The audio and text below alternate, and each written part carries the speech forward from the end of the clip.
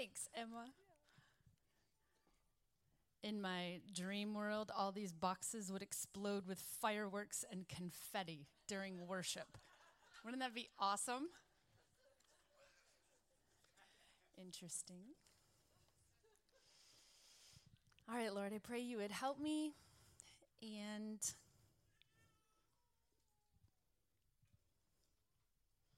you would just walk amongst us. You would teach us. In Yeshua's name, amen.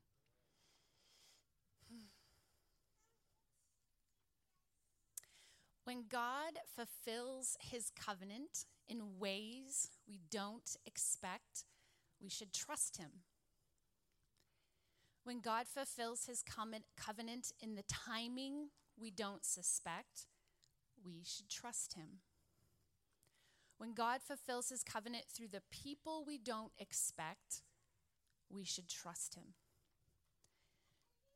Do not put your trust in your expectations. Put your trust in God alone. God is sovereign. God is covenantally faithful, and we can trust him. Even if we don't understand exactly what he's doing or how he's working, we can trust him.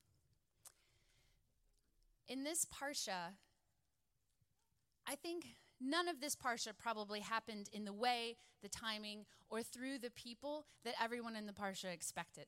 Here's some highlights. God makes a covenant with Abraham. He says the covenant's going to go to Isaac. Isaac gets married to Rebekah. Rebekah is barren. How is the covenant going to come through her line if she's barren? So Isaac prays, and even though in the very next verse it says that Rebekah was pregnant with twins, if you do the math, it's 20 years. Sarah waited 25 years to have Isaac. Rebekah waits 20 years to have the twins. That probably wasn't the timing they were expecting. The boys are wrestling in her womb, so she asks the Lord what's going on, and he says, 2 nations are in your womb. And then he eventually says, the older will serve the younger. What a cultural shift. The older is always the one getting served, not the younger. Older will serve the younger? Probably not the way they were expecting. The tension in the boys' relationship and the family is played out in the rest of the parsha. Esau despises his birthright. The birthright is the thing that says the older son gets a double portion. So between Jacob and Esau, instead of splitting Isaac's everything in half, they would have split it into thirds, and Esau, because he's a firstborn, would have gotten 2/3, and Jacob would have gotten 1/3. Well, Esau despises his birthright, and Jacob asks a tricky question. Do you want to sell your birthright for some food? Esau said yes. Jacob got the birthright. Now Jacob will be getting the double portion, and in a sense, considered the firstborn. This is probably not the person they were expecting. Adonai confirms the covenant with Abraham to Isaac. Adonai blesses Isaac's life, but not without trials and testing of various kind. Jacob and Rebekah work together to trick Isaac into giving Jacob the father's blessing that Isaac was actually intending for his firstborn Esau. The older will serve the younger. God is working outside of their box. Jacob is sent to Rebekah's family to find a wife. Before he leaves, Isaac prays that Adonai would give Jacob the blessing of Abraham, which in the next parsha, Adonai confirms to Jacob. So the covenant of God will go from Abraham to Isaac to Jacob.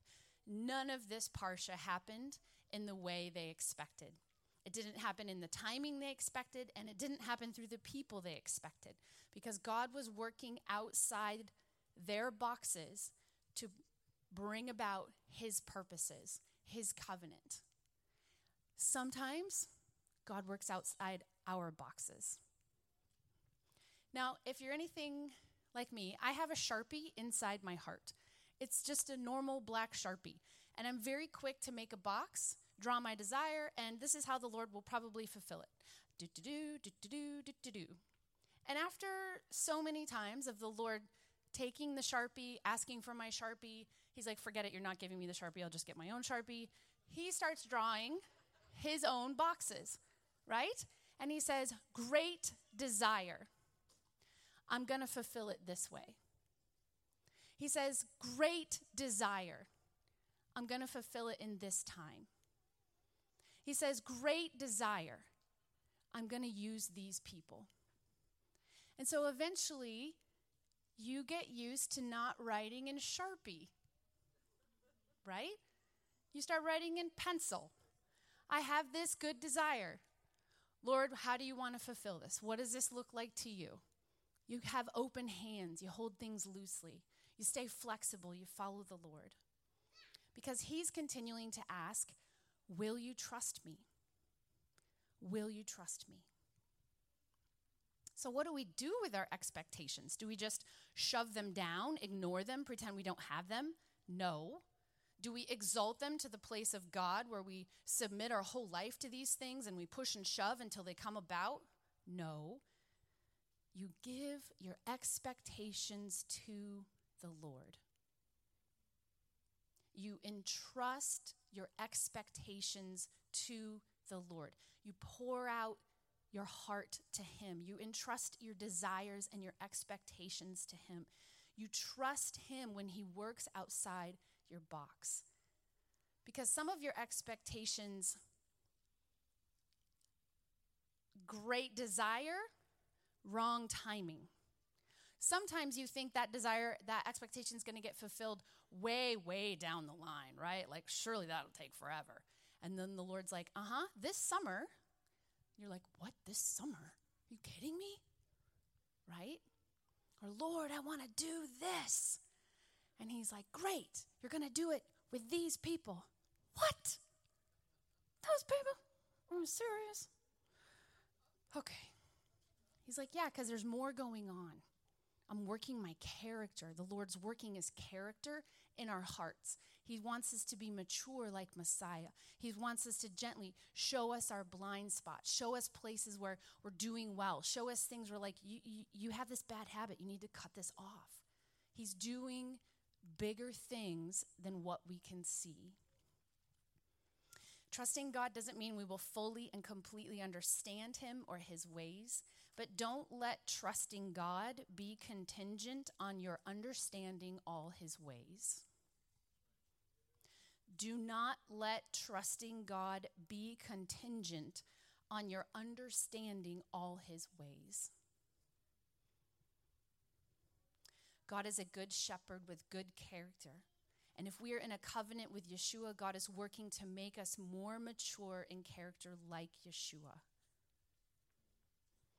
And perhaps the things the Lord is trying to teach you in this season, you're actually going to need in order to stand in the next season. Perhaps the things that he's trying to teach you in this season, if you learn, you won't just stand in the next season, you'll thrive. Because you took the time to follow and trust the Lord in the season you're in. God is faithful. God will fulfill his covenant. He will fulfill his purposes in our life. He is sovereign and we can trust him. So when God fulfills his purposes in ways we don't expect, trust him. When God fulfills his purposes in the timing we don't expect, trust him. When God fulfills his purposes through people we don't expect, trust him. Trust him, trust him, trust him. Shabbat shalom.